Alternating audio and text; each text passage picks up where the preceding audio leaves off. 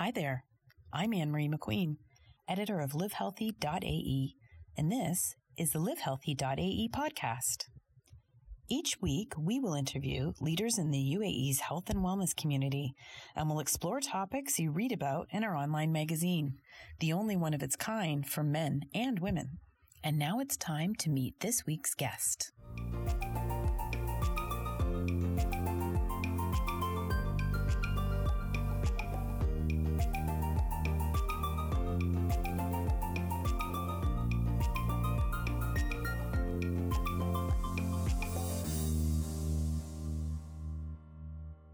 So today on the podcast, we have Pem Fassa, who owns the Hot House Studio in Al Zaina. Pem has been a yoga teacher for more than 20 years, training extensively, first in Geneva at the Sivananda School, and later through Bodhi Yoga Academy and Bryce Yoga. And she's also a certified anti-gravity yoga instructor, so you like to help people hang upside down. So welcome. Thank you so much. If you've ever been to Pem's Friday morning power class, then you know what a powerful teacher she is. And she's also a member of our Live Healthy expert panel. Okay, so we're still in Corona times, and you bought the Hot House 2 years ago. You bought the house. So why don't you tell me what's been going on for you? You are one of those people, like so many owners, who just sort of leapt to action and started to put classes online and started giving people tons of resources through social media. But I guess we've got to the time where you have to figure out, gyms haven't opened up, yoga studios haven't opened up in Ottawa or in Abu Dhabi yet, but we've gotten to a tough point. So tell me what's going on with the studio. Hi, Anne. Thank you so much for having me. Well, we are actually in the process of closing our studio permanently. Yes. Okay. Unfortunately, directly and indirectly as a result of COVID. Our last class, actually, ironically, you mentioned the Friday power class, my last Friday morning power class took place on March 20th. And I don't know, I had a strange feeling that would be the last time we would ever have our community of yogis coming in to practice to get together. That is so sad. That's the day that I was there and I bought my Too Rad to Be Sad t-shirt from you because I was sad and I was like, we're not going to be sad. This is going to be okay. Right. We went for coffee after. So that was the last one. That was the last day. And in my mind, I thought, nobody could have anticipated the speed at which COVID spread globally and also how it impacted each and every one of our lives. Mm-hmm. I thought in my mind somewhere between a month and a half, things might start to, slowly start to recover. Businesses will start to open. But I always thought also in the business of yoga itself, how were we going to recover when yoga is all about breathing, yoga is all about connection? When we're told to socially distance, when we're told you need to wear masks, and now, just to give you an update, we can't even allow children under the age of 12 or adults over the age of 60. Mm-hmm. Even though we were never allowed to reopen.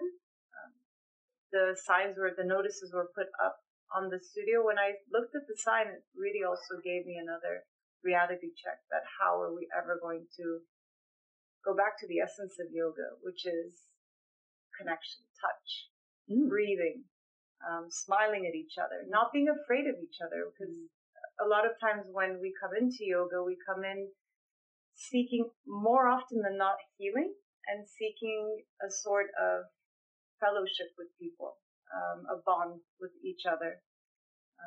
Or you have, your doctor might have recommended you to come into yoga because you're suffering from back pain. But more often than not, people come in to find a sense of healing, to find that sense of belonging. And right when I started yoga over 24 years ago in a tiny studio in Switzerland, in Geneva, that's where I felt the essence of yoga. that studio in itself was very small, but everyone knew each other, clients, staff. And back then there were no certification courses. You didn't go off for a month and do a 200-hour training. Mm-hmm. So what did you do? You trained with a yogi for like 2 years. 2 years, right? So, and now you can go for 1 month, 2 months. You can become a yoga teacher. Yeah, and we've written a lot about that on Live Healthy about how that doesn't necessarily make you a yoga teacher. Absolutely, I right. absolutely agree with that. That is amazing. That's changed, yeah.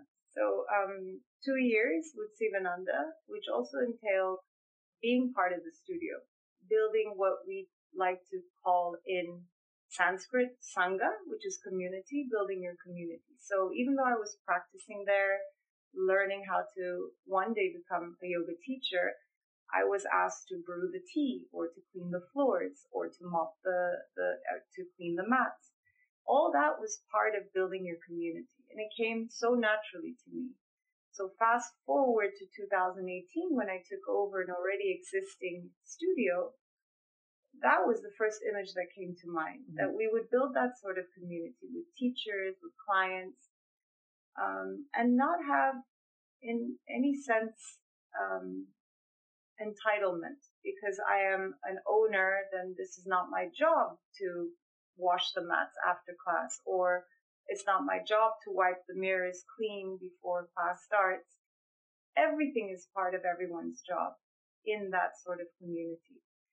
So having taken this studio that already existed, that had a somewhat tainted reputation, it was a double task for me. It was one, getting introduced to the business of yoga, unlike being a practitioner of yoga. Because you've always just taught around, right? Like sure. You taught at Emirates Palace and you've taught at other studios, and that's kind of the way yoga runs now, doesn't it? In the UAE anyway, you have teachers who are sort of like freelance for you. Exactly. Yeah. Okay. Yeah. So this is your first introduction to owning a business. And it was big eye opener. So coming from that aspect, and also housekeeping, cleaning up a studio that was already established, that unfortunately for many reasons hit the wall, I would say, coming into that environment. And also it's like rebranding, or it's like giving life to something all over again. And it takes me back to the story of Perrier, the sparkling water. Okay. When there was a scandal,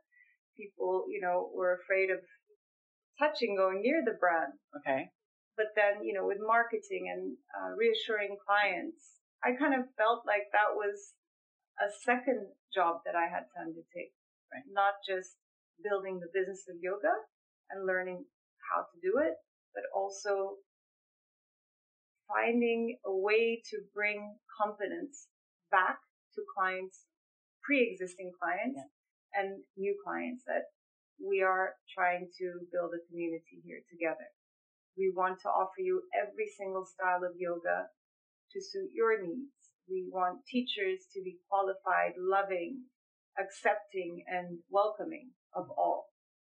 So I took that because it was Bikram. Sorry to interrupt. It was hot. It was focused on hot yoga and Bikram yoga, and you didn't want to do that. Absolutely.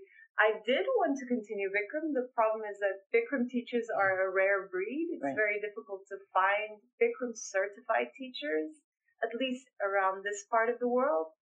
And of course, there's offshoots of Bikram like Hot Yoga, Hot 26, different names that came out of the Bikram background, which is practicing yoga in a heated space with a set sequence. So I personally enjoyed Bikram as a practice. I find that it's very good for to strengthen, for flexibility. It's a wonderful practice. But of course, so if I wasn't able to find a proper certified Bikram teacher, what could I look into next? I also like the style of Ashtanga, Vinyasa, which is more freedom in the way classes are structured, to something more restorative or something more grounding like Yin. I really wanted an offering where you could pick and choose depending on how you're feeling at whatever time of the day, morning practice, evening practice, coming in and having a variety of styles, but also different teachers. from different backgrounds and different schools of yoga. It's hard. Like teachers are a challenge here in the UAE, are they not? Like getting them, keeping them, dealing with their vacations. Absolutely. Like, what's it like? So when we hit the summer doldrums, Mm-hmm. at least the 2 summers that I was owner of a yoga studio, it was very challenging, I'd say, because a lot of our teachers are, like you say, freelancers. A lot of them, if they're female, and the majority are, they're usually sponsored by their husbands, and they usually have family and kids. And summer is when everyone packs up and leaves the UAE to go head back home or go on vacation. And it's not usually for a week or two. It's usually for the entire 2 months, July to the end of August. So that was always very challenging. And add to that, I had a roster of 16 teachers at one time. And you'd think that it would be easy to coordinate if one teacher is absent or one teacher can't make class. It's very difficult because when you're a freelancer and when you are in a city like Abu Dhabi, where to be able to travel from A to B, usually you have to drive, they would have already commitments with other locations or other studios, other gyms where they'd be teaching. So it would be very, very challenging for me to manage that as well. And of course, when you think of 16 different teachers, 16 different personalities, Mm-hmm. 16 different expectations, 16 different types of behavior coming in there. This is a long way off from the way you started in Sweden. Absolutely.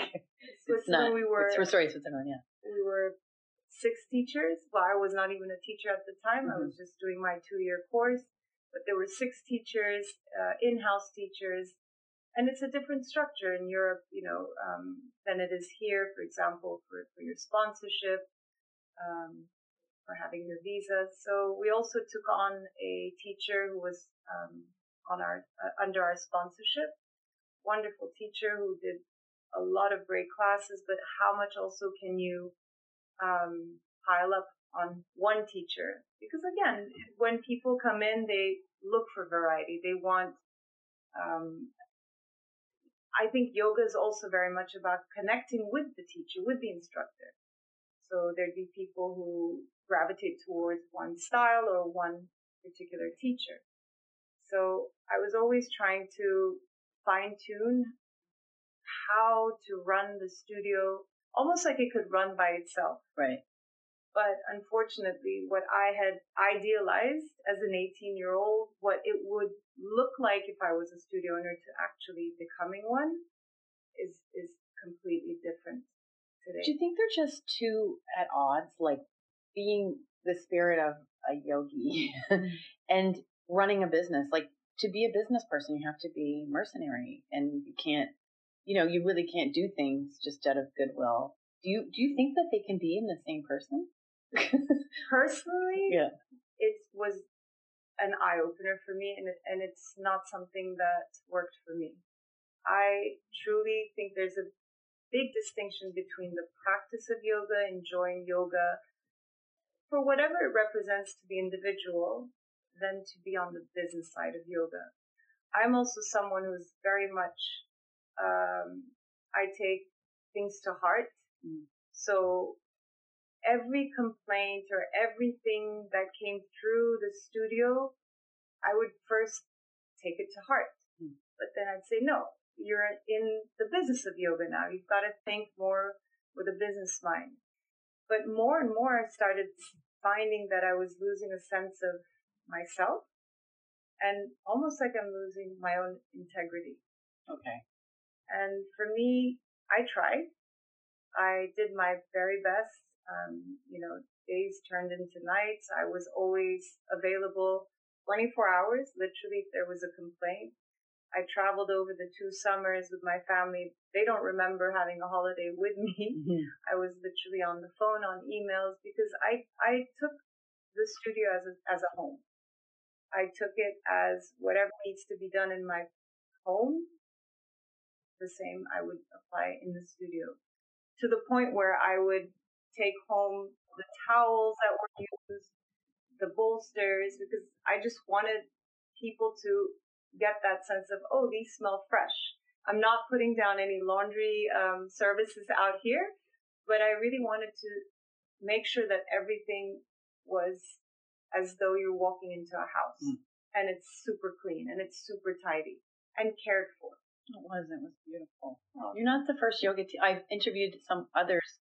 Andrea Markham is a teacher in California, and she had a yoga studio, and it was I think it's the thing you think you want, right? It's the thing you think, and she said she had one, and she always loved to travel and do retreats, and she couldn't do it. She said it became like this yoke around her neck, so it was super humbling to sell it, and then I imagine, go back out and teach where other people, trying to go find places to teach.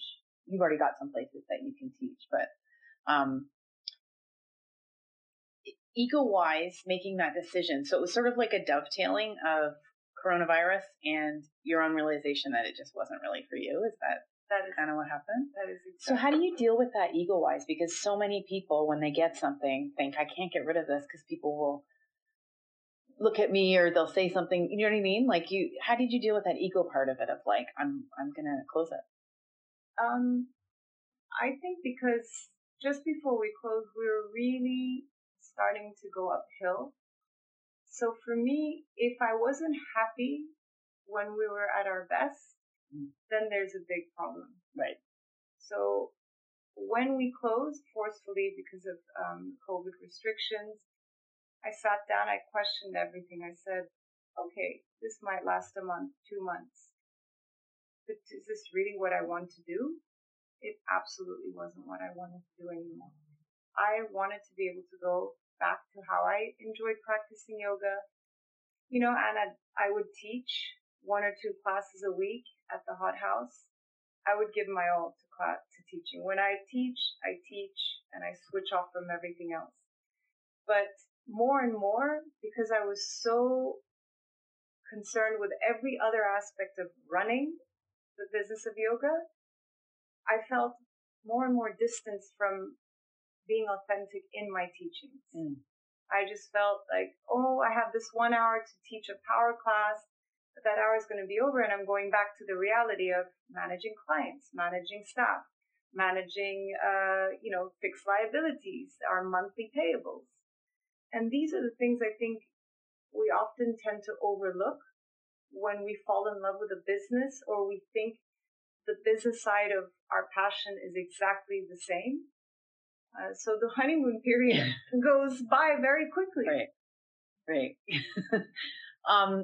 So I'm wondering if you think, because the way you talk about yoga made me really sad in the beginning because I love it so much. And, the sort of the connection, and are we going to be able to go back to doing yoga?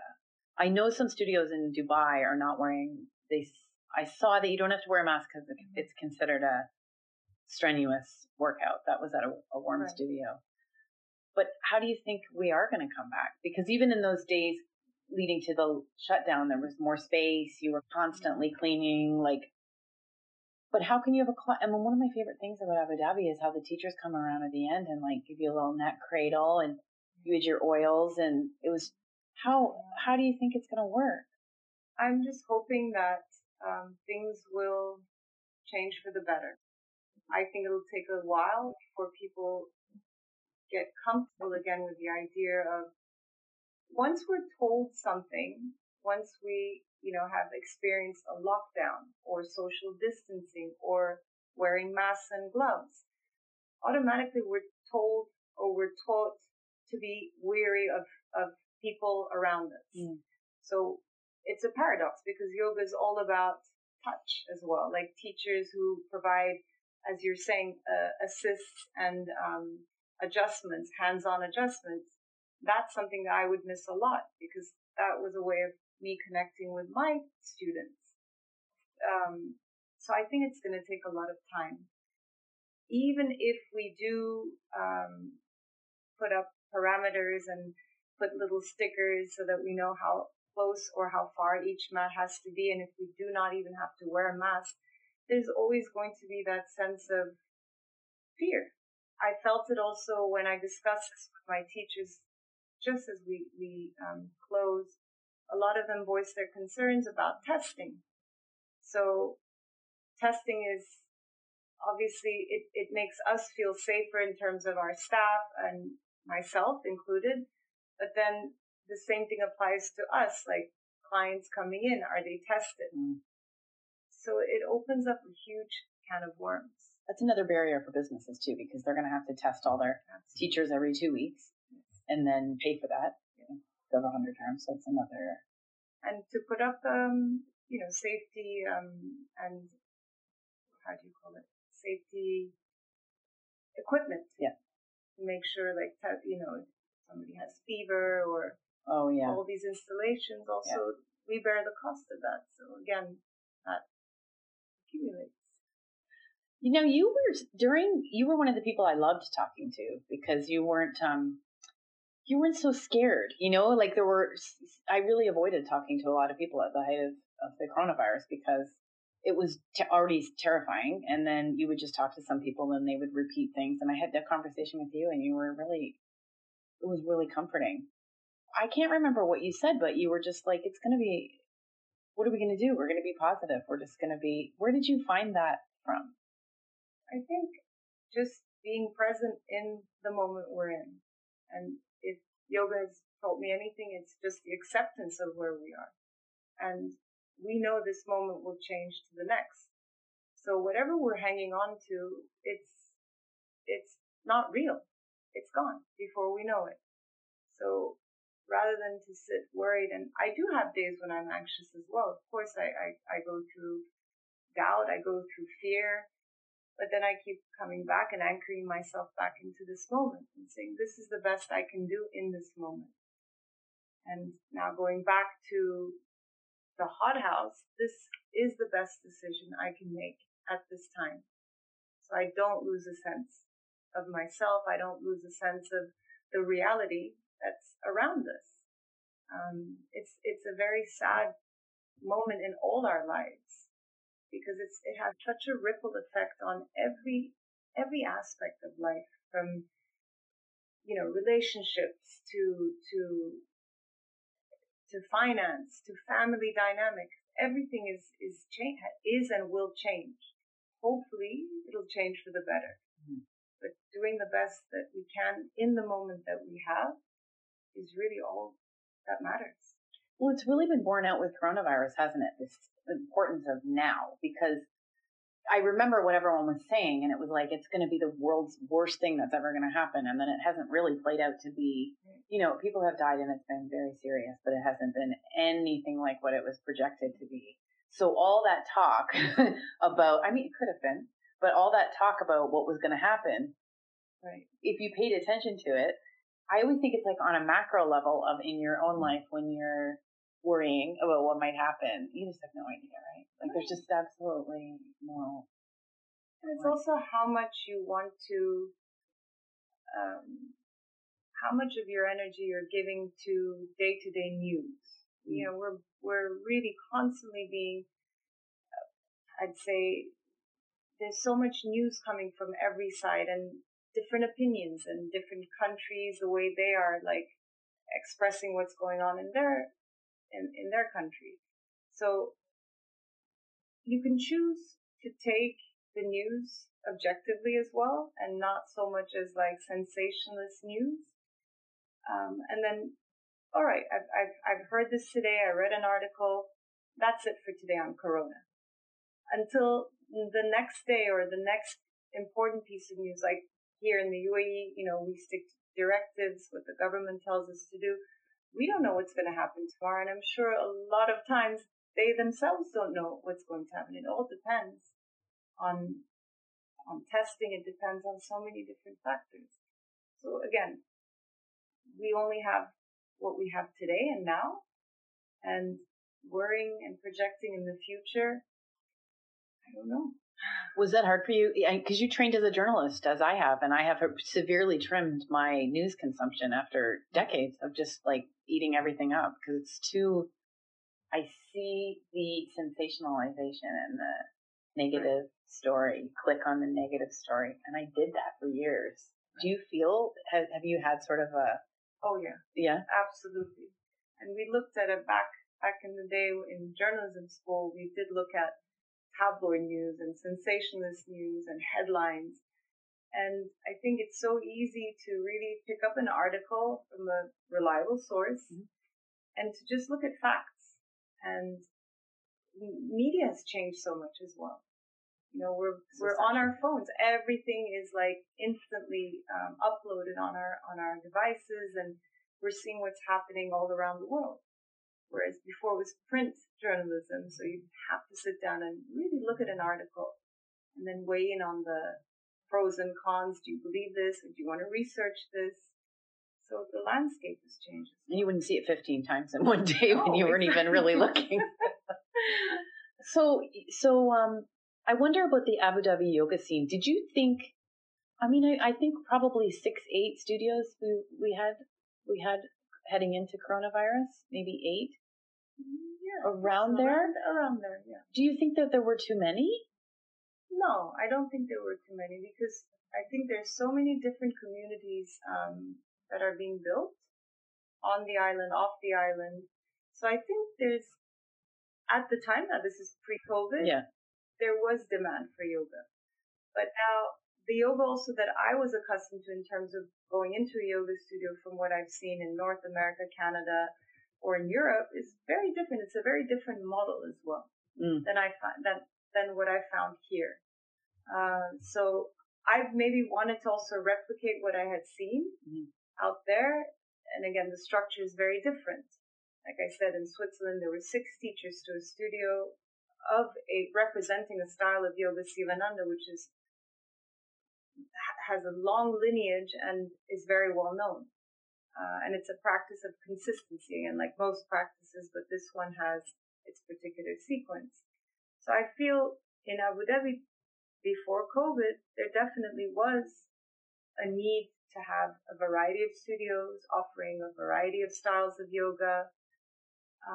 But for me, a yoga studio also meant solely providing yoga, and not maybe making it an offshoot of, I don't know, another type of exercise, because then people are like confused. Like, do you want to put yoga in the same category as, I don't want to say something, but like, for example, CrossFit and yoga? Yeah. Can you merge the two in one studio? Maybe you can. Yeah. But for me, I just wanted it to be purely yoga and Pilates as well. Our Pilates classes were very popular at the time with wonderful teachers. So, yeah. How about one of the things that's changed, and that model that you're talking about where the studio is the focus and the nucleus and the teachers are sort of part of a family there. But we also have like the yoga teacher is the influencer, right? Every yoga teacher is like his or her own little business, and they're sort of hustling and working around and doing retreats and all that. Yeah. So how that makes it really hard. Do you think? Does that make it hard when those teachers and there's nothing wrong with trying to make it, but that model, that social media has sort of impacted. What do you think about that? Because you've been here the whole time, and there was no, and you're not like that. You're not like, you are on social media, but you're not. No. How does that negatively impact, would you say? So it's a learning curve for me. Like you said, I had my classes before I owned the studio. I had my private classes, clients who I've had for 5-6 years. I've been the resident teacher at Emirates Palace, and then I worked at one studio over a year, then left that studio for different reasons. For me, when I became the studio owner, I wanted my teachers to grow, to get better, to put themselves out there, so to speak. But of course, then there's a clash of interests, because a class that runs well is down to how dedicated the teacher is to that class. Now, if that teacher then starts to get swayed because a new studio is opening, or because they have an opportunity to take off in a week's time for a whole month because they're going to co-host a retreat, then it becomes a problem for the studio. So I also had to manage clients, for example, who would specifically come for a teacher. and loved and followed that teacher. So if a client would be paying an annual membership, that would scare me a lot, because I would say to myself, how am I going to deliver and make a promise that those classes will continue throughout that period of time? So all these accumulated for me, and I think freelancing is great because you can grow your business as a yoga teacher. You're more exposed. But then free in itself, the word free, is that you're not tied down to a studio. So it's impactful to the studio. It can be positive or it can be negative. But I always said this to my teachers: a house is only a home as long as you're pouring your love, your dedication, and your commitment to it. You can build walls, you can break them down, you can put a nice slab of a coat of paint. But if you're not bringing that energy into that home, there's nothing, there's no soul in that place. So, well, that's interesting, because one of the things we've talked about before, and one of the things I've noticed just being a person who loves doing yoga, is that there are some yoga teachers out there who are not great. I don't know how to describe it. Maybe they're technically proficient, but they're not sort of the nicest people. Or they may act very enlightened, but then you'll sort of see them outside yelling on the cell phone after, which has happened. I've done a whole Zen class with someone and gone outside and seen that person absolutely losing it on the phone to someone else, like in a way that, we all have our bad days, but it's something that I've just marveled at over the last decade. It just seems to be growing, because you can just go and become a yoga teacher in a month or two. How I worry about the people who come to yoga who maybe have gone through a divorce and are just trying to, I worry about the guy who's gone through a divorce and just decides to Google like how to get over a divorce and sees yoga and then wanders in a yoga class and just might find someone who's maybe not the best, most realized person to be leading them. How do you find a good yoga teacher, do you think? A genuine soul? When you find one, tell me. I honestly, and I put it down to the fact that we're all human. And, there's a word guru, which means darkness. Ru is light. So someone who brings you from darkness to light. So it's a word that is unfortunately being misused when we think about a yoga teacher being your guru. In any shape, size, or form, I would never want to be considered as a guru to anyone. I would love to be able to, after taking my class, someone to say, that really resonated with me. Your words comforted me, or, wow, my body feels much better now. I don't feel that achiness in my shoulders. That's as far as what I think my role as a yoga teacher should be. Now, there are teachers who, I don't know, it's a question of energy as well. You're attracted to somebody's presence, somebody's energy, how that energy dispersed in the room. But it's also a question of doing your homework. Like, get to know your teacher. If you really feel passionate about your practice, why and what is it that keeps bringing you back to that teacher's classes? Do a little background research. Maybe after class, ask a couple of questions. How will your teacher answer you? Does your teacher have time for you to answer certain questions? Is your teacher a diva and doesn't have time for you and switches off once the class is over? There's so many different ways of getting to know your teacher. Yeah, like I guess they have some answers. They don't have all the answers, right? I like that you described the word guru. And as we all know in the Bikram documentary, you shouldn't really ever give anyone all your attention and all your faith, right? You should always. And devotion, devotion is also a very broad word. I'd say being devoted to your practice does not mean that you're devoted to your teacher. The big difference. It's what yoga does or stirs in you or changes, or the catalyst that you find in the practice of yoga does not necessarily mean that it's the teacher who's bringing that. You are doing the work. And a lot of times we feel that we need to be guided by someone. Yoga is can be a very transformative personal journey. Mm-hmm. So, on a more positive note, you're not going to have a yoga studio anymore. What next? I'm just looking forward to spending time home with my family, and back to self-practice. That was one thing I lost. I really lost the time to be with people I truly enjoy being around, truly love, cherish, friends of mine that I haven't been around, that I think in the midst of getting caught up with the business of yoga, I didn't have time for. And I feel bad saying that. I mean, we should always have time for the people we love. And also going back to what yoga means to me. I'm maybe not made for the business of yoga, but I definitely will always have yoga in my life in the way I was introduced to it at the age of 18. And I will walk into a yoga studio and I know what I'm looking for, the style of practice I'm looking for, sensing the energy. It's all about energy, Anne, at the end of the day. You walk in and you want to feel at home and included. And if you're, feeling lost, then the practice should help guide you back to yourself, and not a teacher who has 50 million qualifications or, has a following of X number of people on social media. It should really be what feels right, what sits right with you, and questioning things. Okay, and where can people find you to see what you do next? Like Instagram? Or? I'm on Instagram. I have a personal Instagram. Not that many followers, Pem Fassa. But you'll put, if you have start classes up again when you're For sure. Absolutely. Okay. Thank you so much, Thank Pem. you so much, Anne. Thanks for the 2 years. Thank you. We'll practice again soon.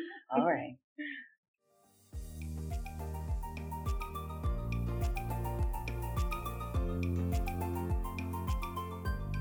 That's it for this week. If you liked the podcast, make sure to subscribe, rate, and review. We'll see you next time on the livehealthy.ae podcast.